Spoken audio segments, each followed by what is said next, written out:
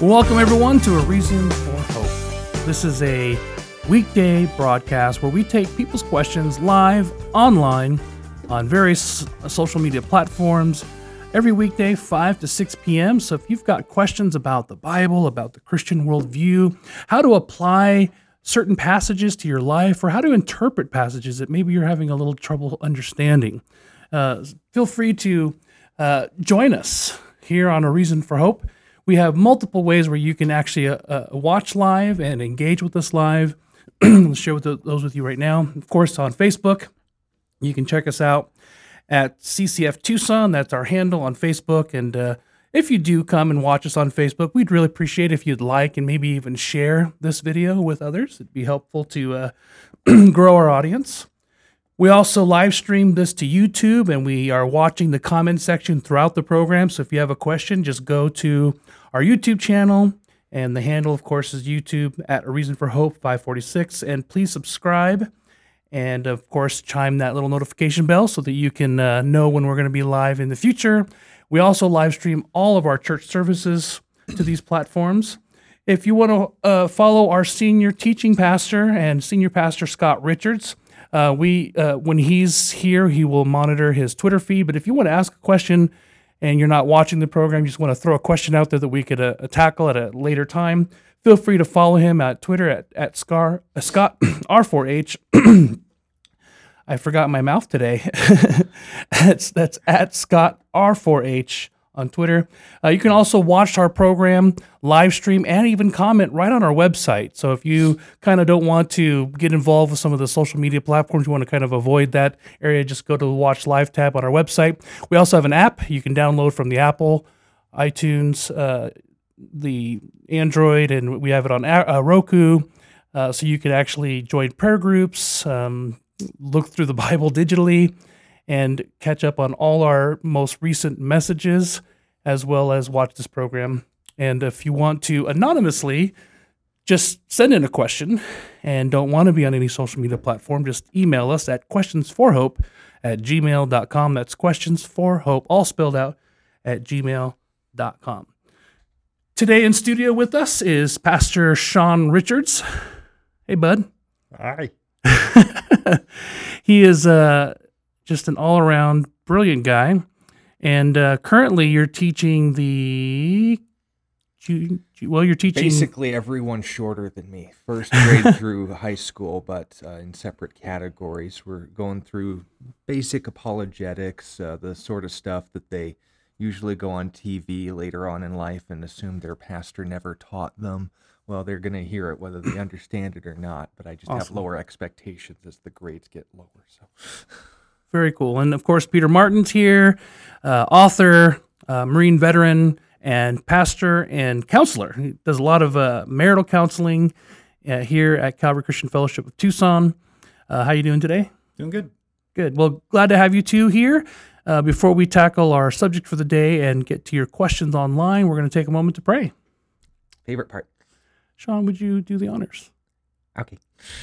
Dad, thank you that we have the chance of being here. I want to invite you to be here as well, to not only speak to your people, but to speak in such a way that's meaningful to them. With all the interesting things that are happening in the world, we want to ask that you would be the one to make sense of it all, not just in the face of it, but in refocusing ourselves on you, on your word, and on your heart. As it's demonstrated towards us, we pray it would also be demonstrated through us. And we ask this in Jesus' name. Amen. Amen. Amen. He's true. So what do you have for us today, Peter? You have you can tell you're itching to share. Rearing to go, man. So me and Sean talked about a book that I read recently this year called The Rise and Triumph of the Modern Self by Carl Trueman. Really excellent book. And we talked about how it goes through essentially our modern age, and it traces it back through different philosophers throughout the past 500 years. So all these guys are bad, all these guys are not Christian, and all these guys have led in their own unique way to the decay of modern day society. And I recommended it on Thursday. It's a good read, but I also said it's a little complex, right? So it's a little tough to get through if you're not into philosophy, if you're not into this type of subject matter. But I also said that I think it's very important at understanding our current age and to be able to interact with it successfully, right? So for those guys who are into apologetics, you know that when you talk to someone from a different faith group, one of the most difficult things to do is to surmount the language barrier, right? We mean very different things when we say various terms, and we have very different worldviews. And if you don't understand those varying worldviews, you're not going to be able to effectively communicate with the person that you're talking to. Even if you have the truth of the gospel, as Paul says in 1 Corinthians, he says, to the Jew I became a Jew, to the Greek I became a Greek, to those under the law as one under the law, as those without the law as one without the law, that I may win the more for Christ. He's not compromising the gospel, he's not changing the gospel, but he is emphasizing certain points to reach a certain demographic of people. And so I said this was one of the most important books, I believe, that has been written in modern times that explains our current age in really, really clear and very effective language and helps us to better interact with our modern day. So because it's such an important work, I wanted to actually take a look at the various thinkers that Carl Trueman points out and spend a little bit more time dissecting their thoughts and explaining how their thoughts have affected our modern day culture. One more caveat I'll put in there before I get into our first thinker is because the culture is so impactful on the way that we think and the way that we behave. If you don't think that you are a product of your culture, you're not thinking hard enough, right? Everyone is a product to one extent or another of their current cultural moment. And if they don't understand what those impositions are and what those ideas of their culture are, that movement will be unthinking, and therefore it will be more, I guess you call it brainwashing or more conforming. So it's very important to understand what our current culture believes so that you yourself, even as a Christian, aren't undertaken by these ideas that we're going to be talking about. Ideas are very dangerous. They spread very rapidly, and if we're not careful, they take us over very quickly. So even though these guys that I'm going to be talking about are these big thinkers, people that 99% of the population have never read, their ideas have become mainstream. And because their ideas have become mainstream, you'll hear them a lot. So the first guy that we're going to be talking about is Friedrich Nietzsche. So I originally wanted to start with Jean-Jacques Rousseau because chronologically that's who comes first in this line of descent, if you want to put it that way. But Nietzsche I found to be really important talking about because he is one of the only thinkers that is intellectually honest, right? So Nietzsche is definitely the smartest of all these guys that we're going to be talking about. And he's very honest about what he's thinking and why he's thinking the way that he is. And he actually condemns many of his contemporaries and many of the people that we're going to be talking about in these sessions because he says you're not being intellectually consistent. You are taking parts of Christianity and then you're leaving out other parts, and that doesn't work. You have to be consistent in your logic. So his most famous quote, which I'm going to read for us today, I'm going to go over 3 of his books, The Gay Science, Beyond Good and Evil, and The Antichrist. And we're going to see kind of his de-evolution as he kind of descends into madness, because it's in more ways than one. Yeah, he actually did descend into madness. But yeah, we're going to get into some of his thoughts. So this is from The Gay Science, and The Gay Science, it had nothing to do with homosexuality, by the way. It just means like the joyful science, the happy science. And he's talking about modern philosophy. Well, modern for him. He says, this is a story from which we get the phrase, if you've ever heard the phrase, God is dead, right? This is where it comes from. It comes from the book, The Gay Science, and from this particular story. So he's telling a story of a madman who runs into a group of intellectuals. And it says this, the insane man jumped into their midst and transfixed them with his glances. Where is God gone? He called out. I mean to tell you, we have killed him, you and I. We are all his murderers, but how have we done it? How are we able to drink up the sea? Who's given us the sponge that we could wipe away the horizon? What did we do when we loosened this earth from the sun? Whither does it move now? Whither do we move? Has it not become colder? Does not light come on continually, darker and darker? Shall we not have to light lanterns in the morning? Do we not hear the noise of the gravediggers who are burying God? Do we not smell the divine putrefaction? For even gods putrefy. God is dead. God remains dead. And we have killed him. How shall we console ourselves, the most murderous of all murderers? The holiest and the mightiest of the world has hitherto possessed, has bled to death underneath our knives. Who will wipe the blood from us? With what water shall we cleanse ourselves? What festivals, what sacred games shall we have to devise? Is not the magnitude of this deed too great for us? Shall we not ourselves have to become gods merely to seem worthy of it?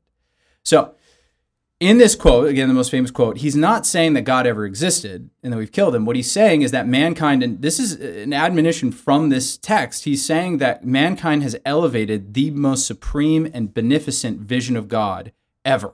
right? So he thinks that this is the best version of God that mankind has ever created, the Judeo-Christian God. And he says through our philosophies and our sciences, we've gotten rid of the need for God, and therefore we've killed him.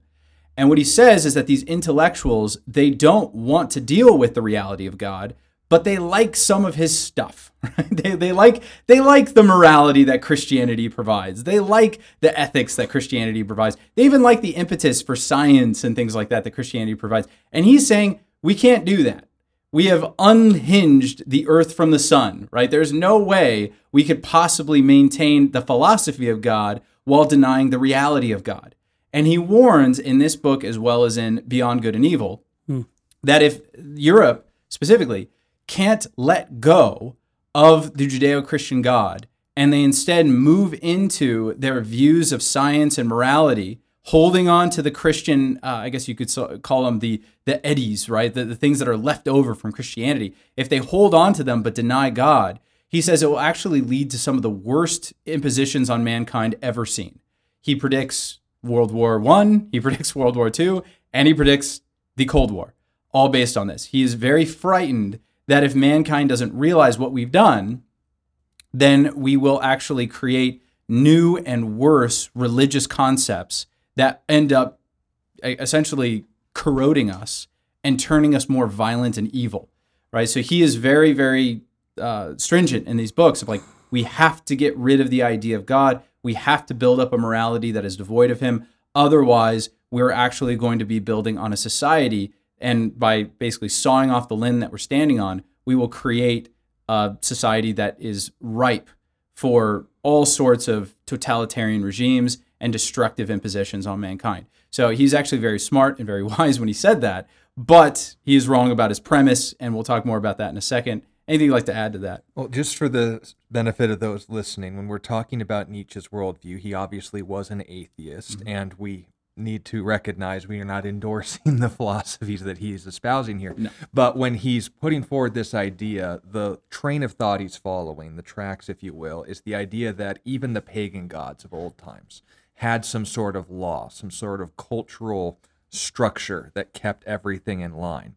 And as they progressed into the Judeo-Christian God, the Christian kingdom, if you will, the best case scenario for society, according to Nietzsche's worldview, isn't to remove God entirely, but replace him with ourselves. And if we don't do that, we're not going to take a step forward beyond the Judeo-Christian God. We'll go all the way back and worse to before the pagans had invented gods to justify their sense of morality. Once again, not our worldview, but we need to recognize as he's thinking these things through, he's right. You abandon the Christian God, you go to worse than paganism. Right. You replace the Christian God with paganism, you might borrow some of his stuff. Right. But the working assumption, as you're likely probably going to explain in 4 seconds, is the idea that to replace or to remove the Judeo-Christian God has any other option than to result in total anarchy. Absolutely. Okay, so next quote, this is from his book, Beyond Good and Evil. And he's,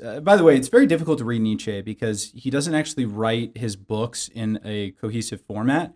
It's more like the book of Proverbs. It's detached thoughts that are placed within just general idea. So it's like he has this general idea, and he's like, okay, I'm just going to write thoughts about it. And so each book has hundreds of them, and they're all detached from one another. And My book on what I've been thinking. Yeah. So it's really interesting to read him. Like I said, he is definitely the brightest of all the thinkers that we're going over. Doesn't mean he's not wrong. It just means he's much smarter than a lot of these other guys that we're going over. So what should we replace God with? Now, Sean alluded to it. We have to replace him with ourselves. That's his idea. We'll talk more about that and how it's those of you guys who are listening and paying attention, you're like, oh, that makes sense in our current culture. Yeah. But this is where it comes from. So this is from Beyond Good and Evil. He says, psychologists should bethink themselves before putting down the instinct of self-preservation as the cardinal instinct of an organic being. A living thing seeks above all to discharge its strength. Life itself is will to power. Self-preservation is only one of the indirect and most frequent results thereof. So what's he saying? In order for man to take his place as divine, if you want to put it that way, we have to realize that our ultimate end of life is not the preservation of life, but the will to power, to become more powerful and to be more competent, to build up our skills. Now, he saw this as somewhat positive, finding a source of life within your own strength, to put it another way, to become a better father, to become a better husband, to become a better worker, right? So some of it was positive, but some of it was negative. And we're going to get to the negatives in a little bit. But the more positive aspects of it is this life is all you have. So you might as well live within the strength that is given to you, right? That's his general philosophy of life.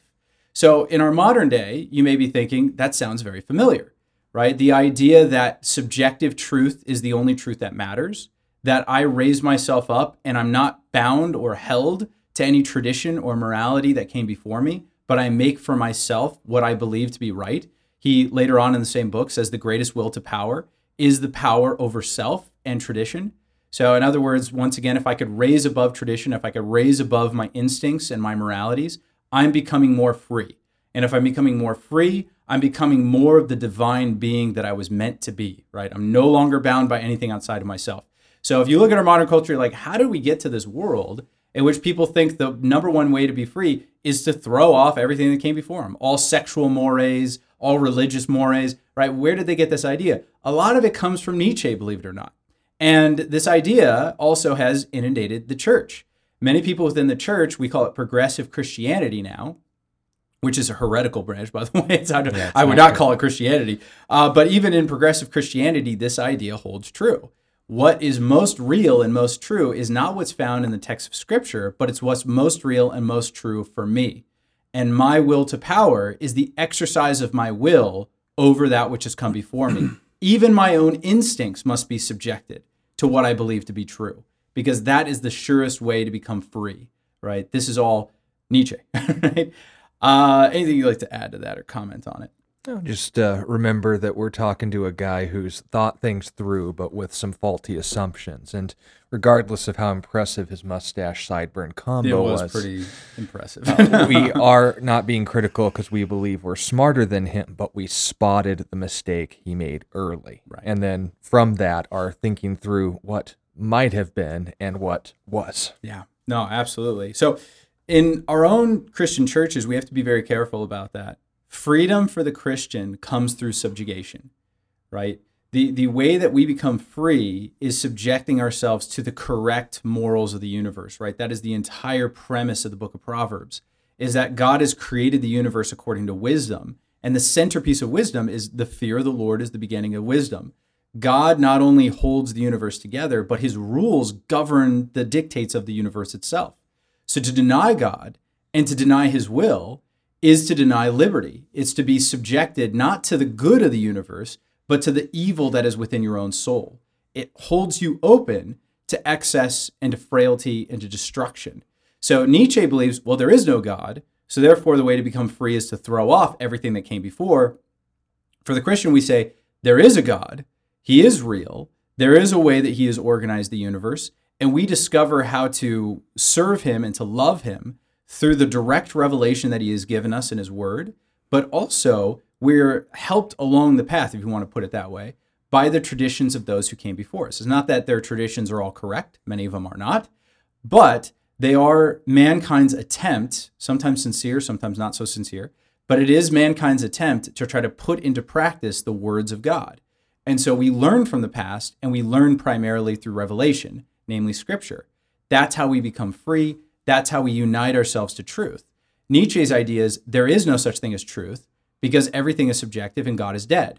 So therefore, create your own truth through your will to power and you'll become more free. Because the word God itself means one with power. And he would agree with everything that's being said. He just wouldn't exclusively attribute it to the Christian God. He says, we're the new gods now. I'm the one who decides truth. And if my ideals line up with my lifestyle, I'm a good person because I'm God now. Exactly.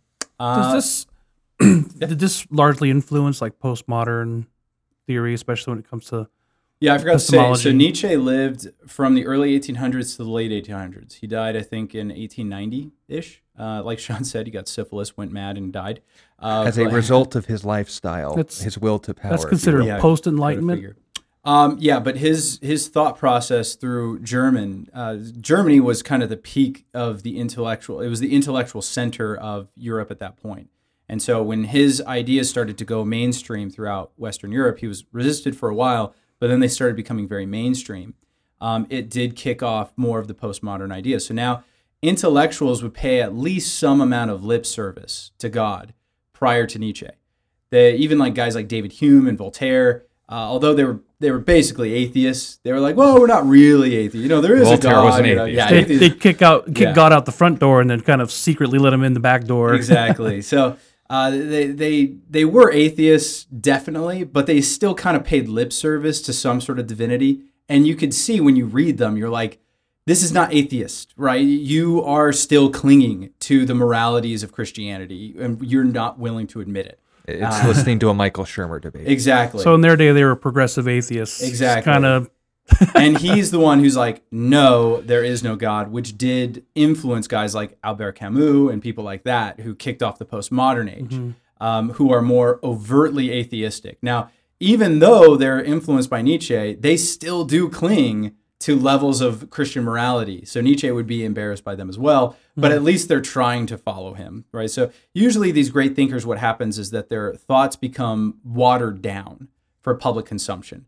And that's what we're seeing. There's a watered down version of Nietzsche that's alive and well today. Because a more potent version of it ended up resulting in a incident in the 1940s. You may have heard of it. Yeah. Yeah, interesting. So this is another quote from Beyond Good and Evil. God on the cross. Hitherto there had never been, nowhere, been such boldness and inversion, nor anything at once so dreadful, questioning and questionable as this formula. It promised a transvaluation of all ancient values. Now, what he means by that, if God is the center of all morality, which he's acknowledging, he doesn't believe that there is a God, but he says that in all cultures there's been a center of morality and it's always been called God. And he says to put God on the cross, to put God in a position of the sufferer as opposed to the sovereign ruler, where power is all that matters, insinuates to people that one of the ways to power is through suffering, right? If I want to be a good, a moral person, it comes not through me, my will to power, not through me dominating you and dominating what you want in relation to what I want. It comes through me giving up what I want in value and preference to other people.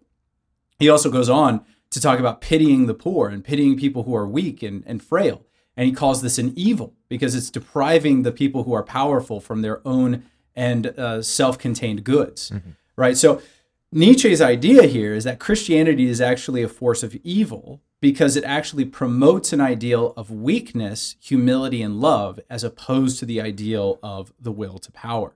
So Nietzsche was not a big fan of Christianity as a result. Now, once again, this is something that we're seeing in our modern culture. When Nietzsche said it, it was relatively new. Like guys like Voltaire and, again, Hume, they thought Christianity was wrong, but they weren't like this, right? Christianity isn't wrong, it's evil. That's what Nietzsche is saying. It's not wrong, it's evil. So towards the end of his life, he wrote a book called The Antichrist. Go figure why he chose that title. This is a quote from the Antichrist. This eternal accusation against Christianity I shall write upon all walls, wherever walls can be found. I have letters that even the blind will be able to see. I call Christianity the one great curse, the one great intrinsic depravity, the one great instinct of revenge, for which no means are venomous enough, or secret, subterranean, and small enough. I call it the one immortal blemish upon the human race. Not a fan of Christianity, was Friedrich Nietzsche. Sounds a bit biased. Yeah. A little bit. It was the obstacle between his philosophy and the world. Exactly. So in modern day, when you see guys like Christopher Hitchens is dead, but the philosophy of Christopher Hitchens, Richard Dawkins, people like that, you're like, why are you attacking Christianity? Again, they're influenced by Nietzsche. Their belief is Christianity is not just wrong, it's evil, right? It's bad for mankind. We need to get rid of it. It has caused war and poverty and subjugation and oppression and evil and darkness, and we have to get rid of it if we want our culture to thrive and to flourish. The way I think it will. Yeah, the way that Nietzsche thought it would. So what we have to understand, and this goes back to what we're talking about, Nietzsche is right here. the death of God, meaning getting rid of the concept of God, is not going to lead to mutual, I guess you could call it agreeability between atheist and Christian. What he understood, and you could see it through these last two quotes, why was there religious toleration in Europe before Nietzsche? Because of Christianity. Those with power allowed for those without power to thrive and to flourish. The Christians who were in power in Europe were allowing those who are not Christian in Europe to thrive and flourish because we have an idea. We have a philosophy that states it's good to be nice and kind to people no matter what, right? The idea Allow of the wheat and the tares to grow together. They'll be judged at the end. Now, note, are we Exactly. saying everyone who claimed to be Christian did that? No. But we are saying that our actual text, our God's revelation of himself states that the opposition is going to be allowed to not only endure, but flourish yeah. until our Lord returns. Exactly. That was an obstacle to Nietzsche's idea that if you have the most power, you should be ruling. Going Right. back to the Roman pagan idea, Right. the emperors making themselves gods and saying, you obey my law, you pinch to my altar alongside the pantheon. Where you And die. And that was about as much power as you could have over someone. Yet Jesus said what? Don't fear him who can kill your body but can't touch the soul. A higher priority than anything man could do was put in place. And Nietzsche hated that because he didn't see a power beyond what he could do with his own mustache. But again, Nietzsche is correct. Yeah. That if a secular atheist worldview starts to take dominance within a culture, it can't coexist with Christianity. It can't. There's no way. Christianity was the thing that shut it out in the first place. And if Christianity is allowed to thrive, it will once again shut out, in Nietzsche's ideology, the brightness and the goodness of modern day secularism, right? So he believed that it has to be crushed. It has to be stamped out. So there's no coexistence at all, not even subjugation. There is no coexistence, right? Not in his ideology. So if you're wondering today, why are they pushing so hard? Why are they trying to indoctrinate kids so young into these different ideologies? Why is this happening? Because as Nietzsche says, you can't have these things coexist. Now, he did think of a way they could coexist. I'm going to read a passage from Beyond Good and Evil to illustrate this. He says, perhaps the most solemn conceptions that have caused the most fighting and suffering, the conceptions of God and sin, will one day seem to us of no more importance than a child's plaything, or a child's pain seem to an old man's. And perhaps another plaything and another pain will be then necessary once more for the old man, always childish enough, an eternal child. So he's like, Christianity can kind of exist, but as like a child's plaything. It's going to be denigrated and made fun of and mocked and ridiculed. But, if you want to be childlike and believe in that nonsense, go for it. But what way would Christianity subsist in his ideal culture? This is again from Beyond Good and Evil. To be sure, to make also the bad counter-reckoning against such religions and to bring to light their secret dangers. The cost is always excessive and terrible when religions do not operate as an educational and disciplinary medium in the hands of the philosopher, but rule voluntarily and paramountly when they wish to be the final end and not a means along with other means. What's he saying? In the hands of the Übermensch, the philosopher, the person who rises above other men and creates his own morality, religion becomes a tool to indoctrinate people who are not smart enough to understand this, but need this childish representation in order to indoctrinate you into a particular ideology. This is exactly what the Soviets did when they took over Russia. This is exactly what the Chinese did. And this is exactly what Hitler did as well. Mm-hmm. It's a mistake to believe that these totalitarian forces got rid of Christianity. They didn't. They did something worse. They hollowed them out and created them into propagandistic efforts for the state, right? So they basically wore them like meat puppets, and they used them to indoctrinate people who gave lip service to Christianity. Like the Three Self Church in mainland China. Exactly. And so again, when you're looking at why is it that our current culture, our current leftist political ideation that is clearly opposed to Christianity, all Christian values, why are they all Christian? Why is Joe Biden claiming so fervently to be a Catholic? Why is Nancy Pelosi claiming so fervently to be a Catholic? It's because they want to hollow out Christianity and use it as a force for their political ideology. That's the whole point. So when you're looking at it, you're like, why are they doing it? Why is Barack Obama attending a church? Why, like what's going on? They're stealing the Christian label while swapping out the actual worldview. Exactly. That's the idea. So again, as Christianity, we have, and he points this out as well. Nietzsche points this out very well. He points out that because Christians want to coexist, where our ideology is actually weak to this type of movement. In other words, because we want so badly to get along with everybody, we have that temperament as Christians where we just want to love everybody.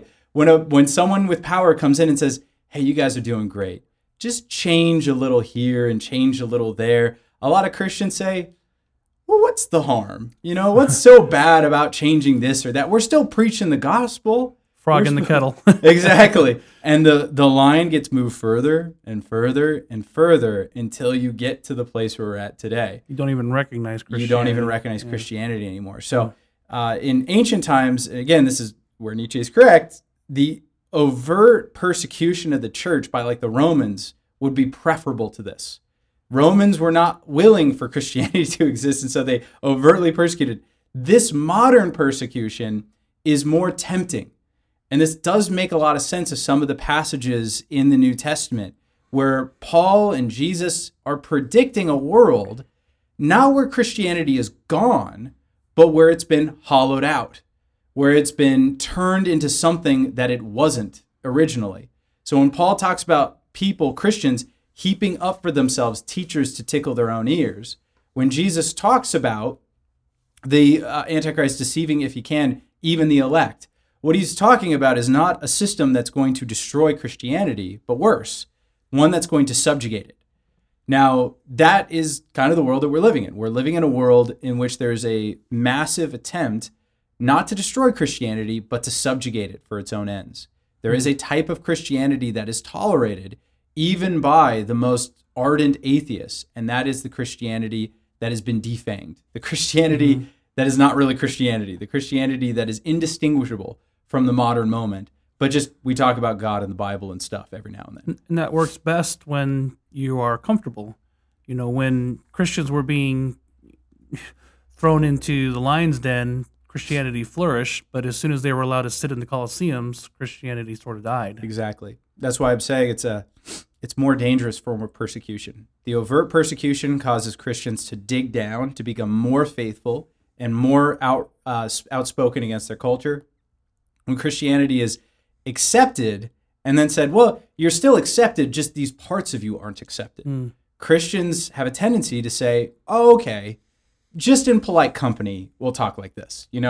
Just in these instances, we won't mention or bring, because it offends people. We don't want to offend people. We want people to be able to come to Christ. So we're still preaching the gospel, but we're just going to get rid of these things. And then slowly but surely, you're getting rid of the gospel itself, right? You move into what progressive Christianity is today, in which the sacrifice of Jesus was a cosmic mistake, and there is no need for salvation through faith in Jesus Christ alone.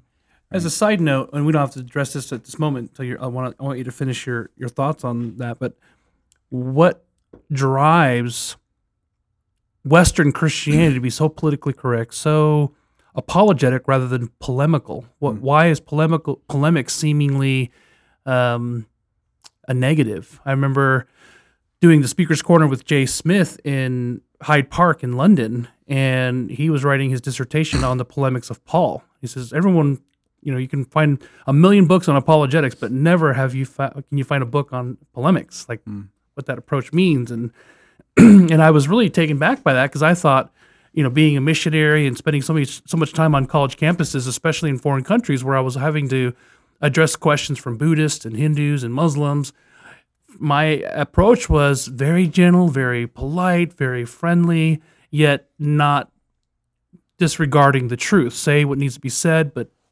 his approach was very different. And so I'd be interested to hear you guys bounce that back and forth at some point. Let me just finish up on Nietzsche, and then that could be our first question that we get into.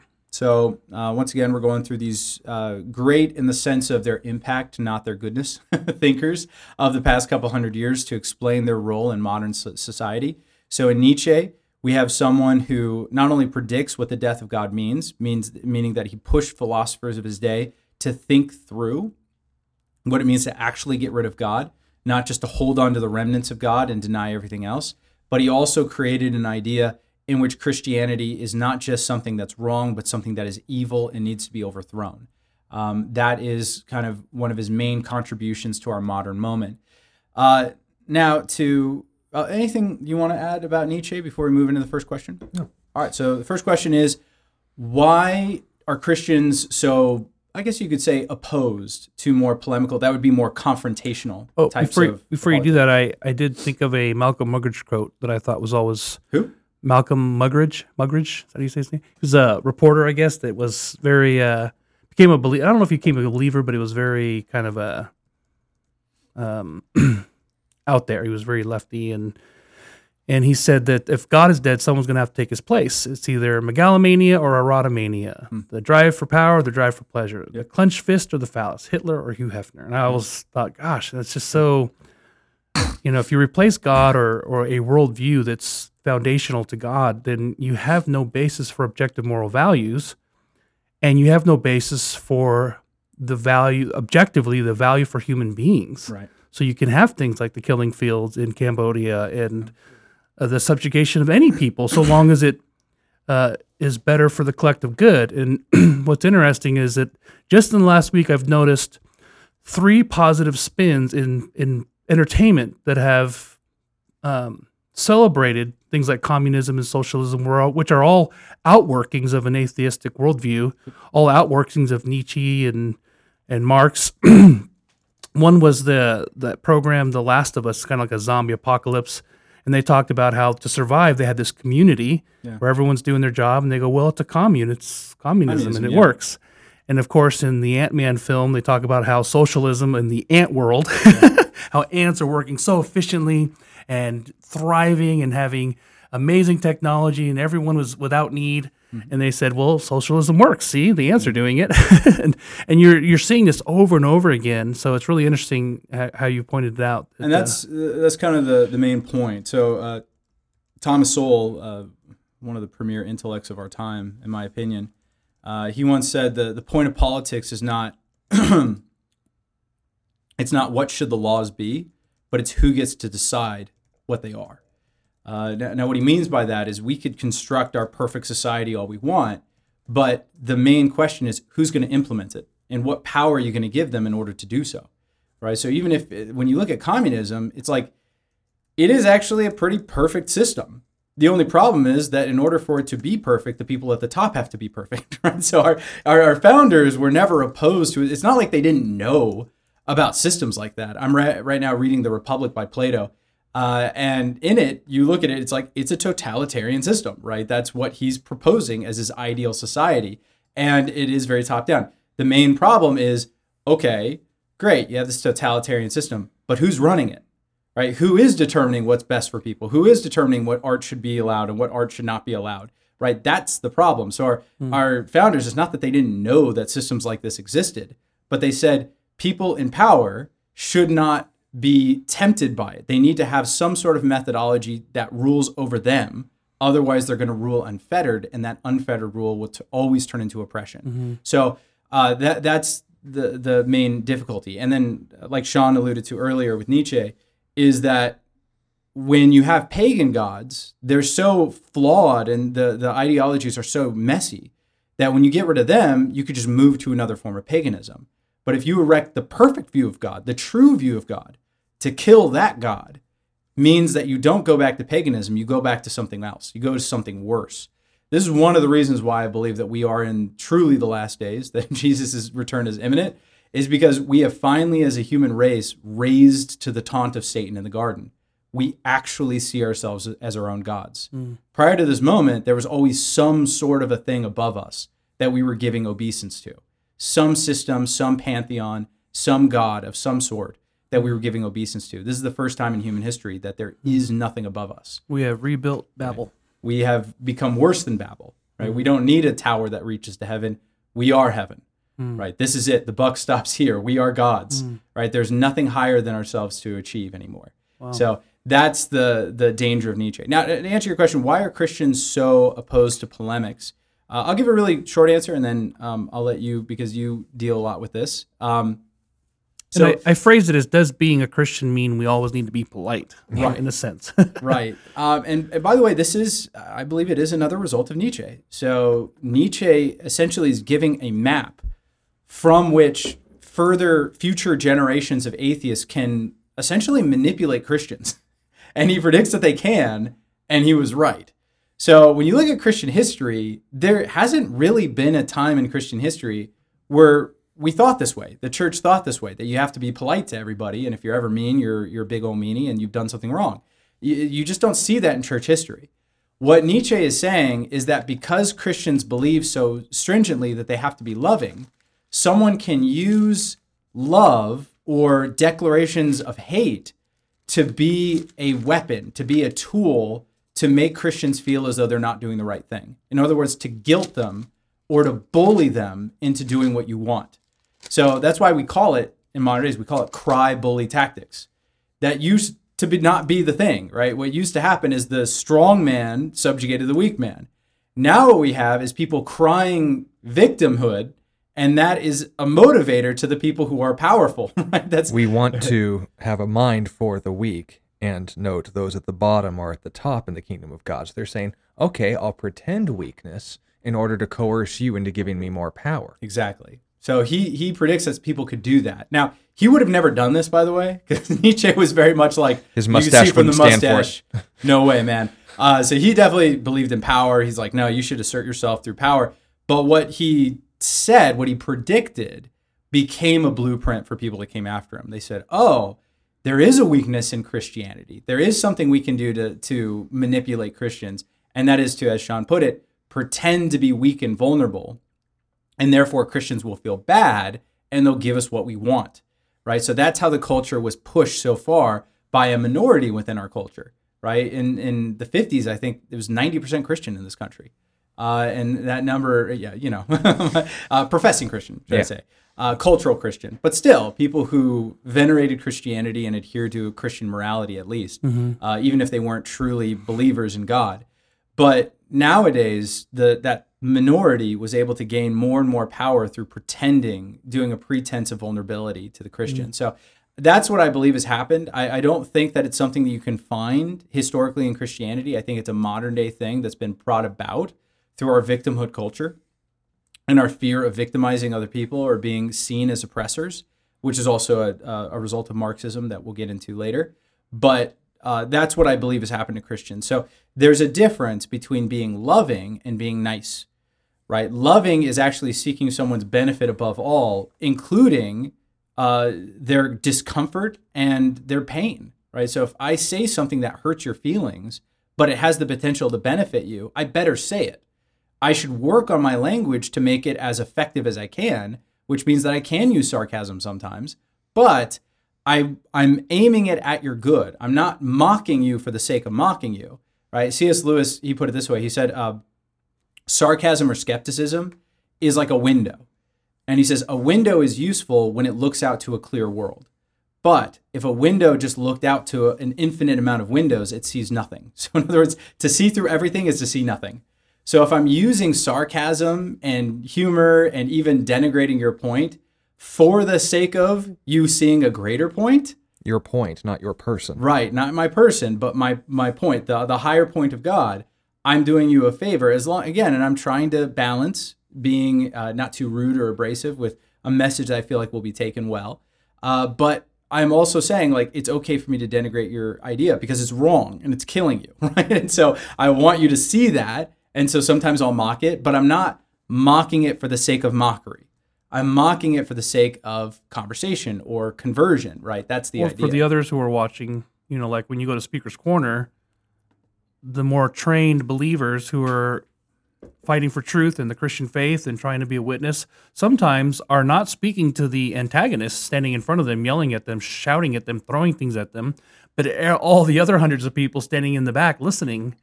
And so I find that to be... Did you watch, by any chance, the last few Matt Walsh episodes where he talked about a very infamous TikToker?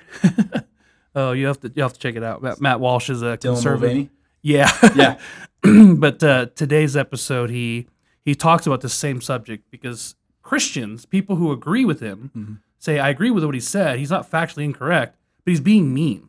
And he got a lot of criticism for talking badly, by criticizing this guy who's gone through a transition from male to female and has been millions of followers on TikTok and has been really promoting his or the life of what it's like to transition. And what he said got a lot of bad feedback from a lot of conservative or people who would be considered morally conservative or religiously conservative or whatever. And his response today was exactly what you just said. There's a difference between being nice and being loving. Yeah. I mean, you got to remember, John the Baptist called the Pharisees brood of vipers. Jesus called the Pharisees hypocrites and foolish men. Whitewashed called sepulchres. them blind. He called them whitewashed tombs. He said that whores and tax collectors would enter the kingdom of heaven before them. He told whole parables where they were going to be hunted. They were a band of basically bandits and extortioners. Paul talks about the Judaizers as being dogs, and he actually wishes that they would emasculate themselves and not so nice of words, right? So the idea that, again, that Christians need to be nice about everything that we say, it's more of a modern innovation. And I genuinely believe it's a reaction to this type of manipulation tactic that's been employed by modern day atheists. But anything you'd like to add or clarify on that? Well, like the namesake for our program, A Reason for Hope, if we're asking where the balance is, go to 1 Peter 3:15. I'll start in verse 13 so we understand the whole statement. This is, again, 1 Peter 3. And who is he who will harm you if you become followers of what is good? But even if you should suffer for righteousness' sake, you are blessed. And he quotes the Old Testament, do not be afraid of their threats, nor be troubled. But sanctify the Lord God in your hearts, and always be ready to give a defense to everyone who asks you a reason for the hope that is in you, with meekness and fear, having a good conscience, that when they defame you as evildoers, those who revile your good conduct in Christ may be ashamed. For it is better, if it is the will of God, to suffer for doing good than for doing evil. So let's just take that apart piece by piece. He starts with the idea of people in power using it against you. Who is it who will harm you? Obviously, we could come up with a list. But he says, if you should suffer for righteousness' sake, being in a right relationship with God, if that gets their goat, if that causes them to be hostile against you, you're in the right position. But what then do you do when you're in the right position? Do you just sit there and let it be overrun, or do you fight back? How do you fight back? To give a reason for the hope that is within you. On principle? No. To him who asks. That's personally my first judgment call for sincerity or just wasting my time. Because obviously there will just be bullies in this world, people who are there just to make a stink, just to see your reaction, just to get a serotonin or dopamine boost for that day. And if you're the target of that, you're under no obligation to entertain them. But if on the other hand, they genuinely want to know, maybe they're not nice in asking it, but they are genuinely giving you an opportunity for you to explain what you believe. I've had better conversations with Hindus and with actual white supremacist pagans than I have with Roman Catholics, because they weren't asking, they were telling me what I ought to believe. But if on the other hand, someone says, what's your position in all of this? Why do you disagree with me? That's more to work with as far as an offensive take is concerned, giving an actual reason to a reasonable person than an unreasonable person who isn't asking, they're just using power for its own sake. That's where the reason for the hope that is within you with what? My New King James translation, I think, does an excellent job in translating it with meekness and fear. Now, we think meek. Well, that sounds like weak, therefore that's what it means. Well, I'm glad you graduated first grade, but let's get this into a little bit more brain cells here. Meekness is actually a military term used to describe a war horse that has been fully trained. It's literally strength under control, knowing when and how to use it. Literally a definite masculine trait, something that's been denigrated in society. I wonder why. But the ability to say, I am capable of literally stomping you into the ground, but I'm only going to use my strength to do exactly what's necessary in this moment. And trust me, when you're in situations where you're talking to that kind of person, you feel at times, I could stomp you into the ground. I want to stomp you into the ground. I wish I could stomp you into the ground, but I'm only going to give an answer to the question you actually asked. Now note, sarcasm maybe, humor maybe I'll even a little jab along the way to alleviate that steam coming out of your ears. But if we are to demonstrate that strength, where is the line? Next verse, with a good conscience. Being able to say, I don't regret that.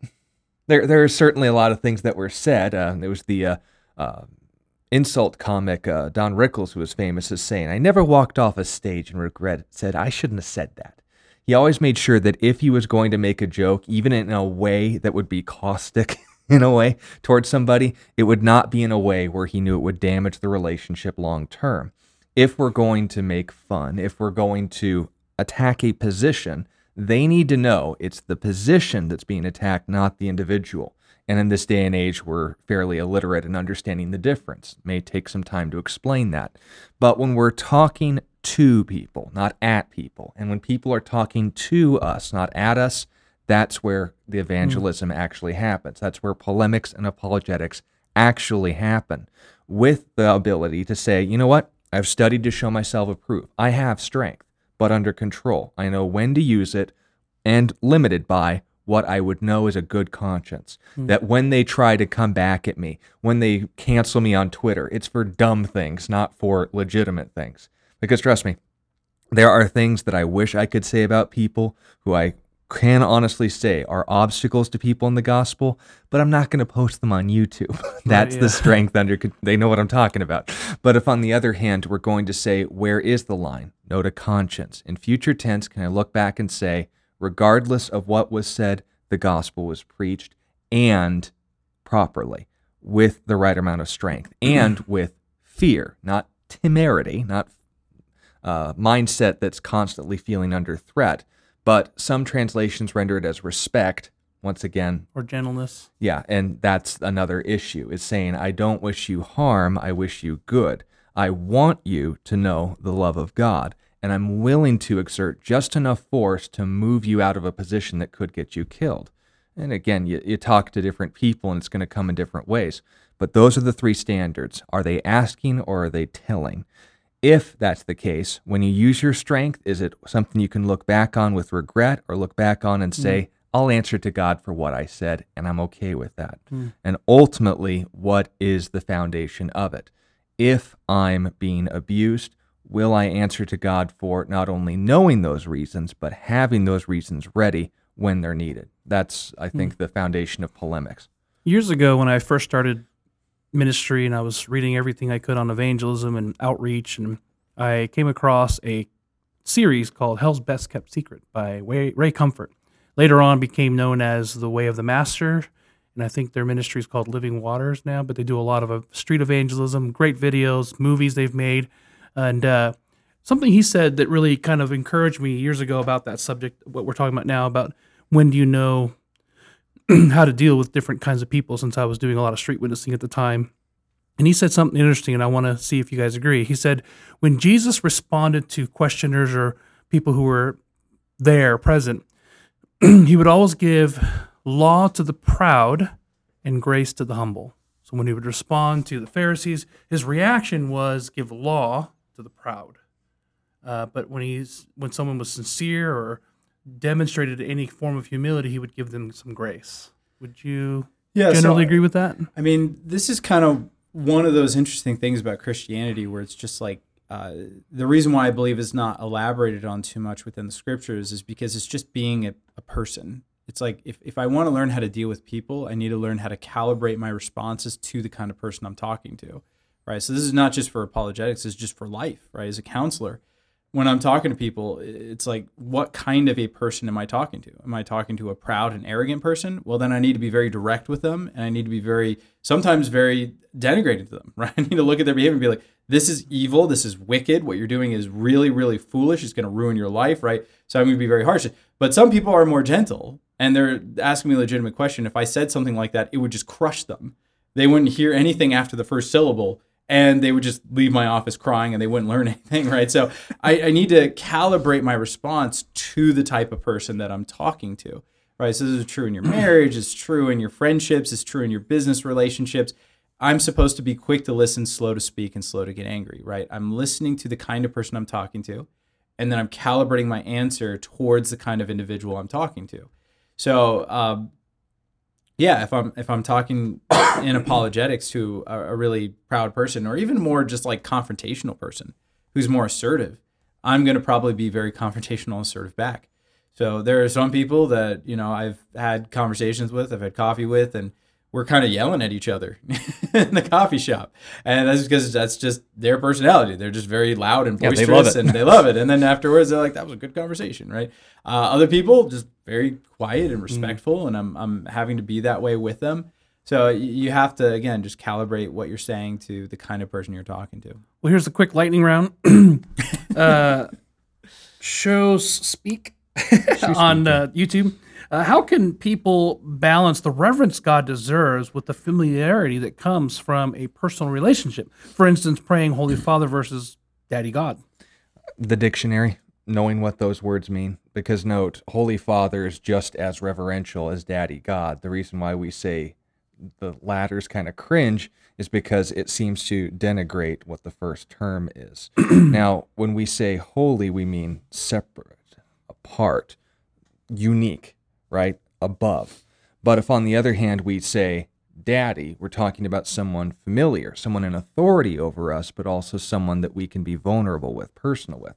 You may know that whenever they make the mistake of letting me pray first, I start by just addressing God as dad, not because I'm cringe, but not just that, but it's because I take Romans 8 seriously. That's the spirit of adoption by which we cry out, Abba, Father. That's literally daddy, the most intimate term imaginable in the Hebrew or the Aramaic language.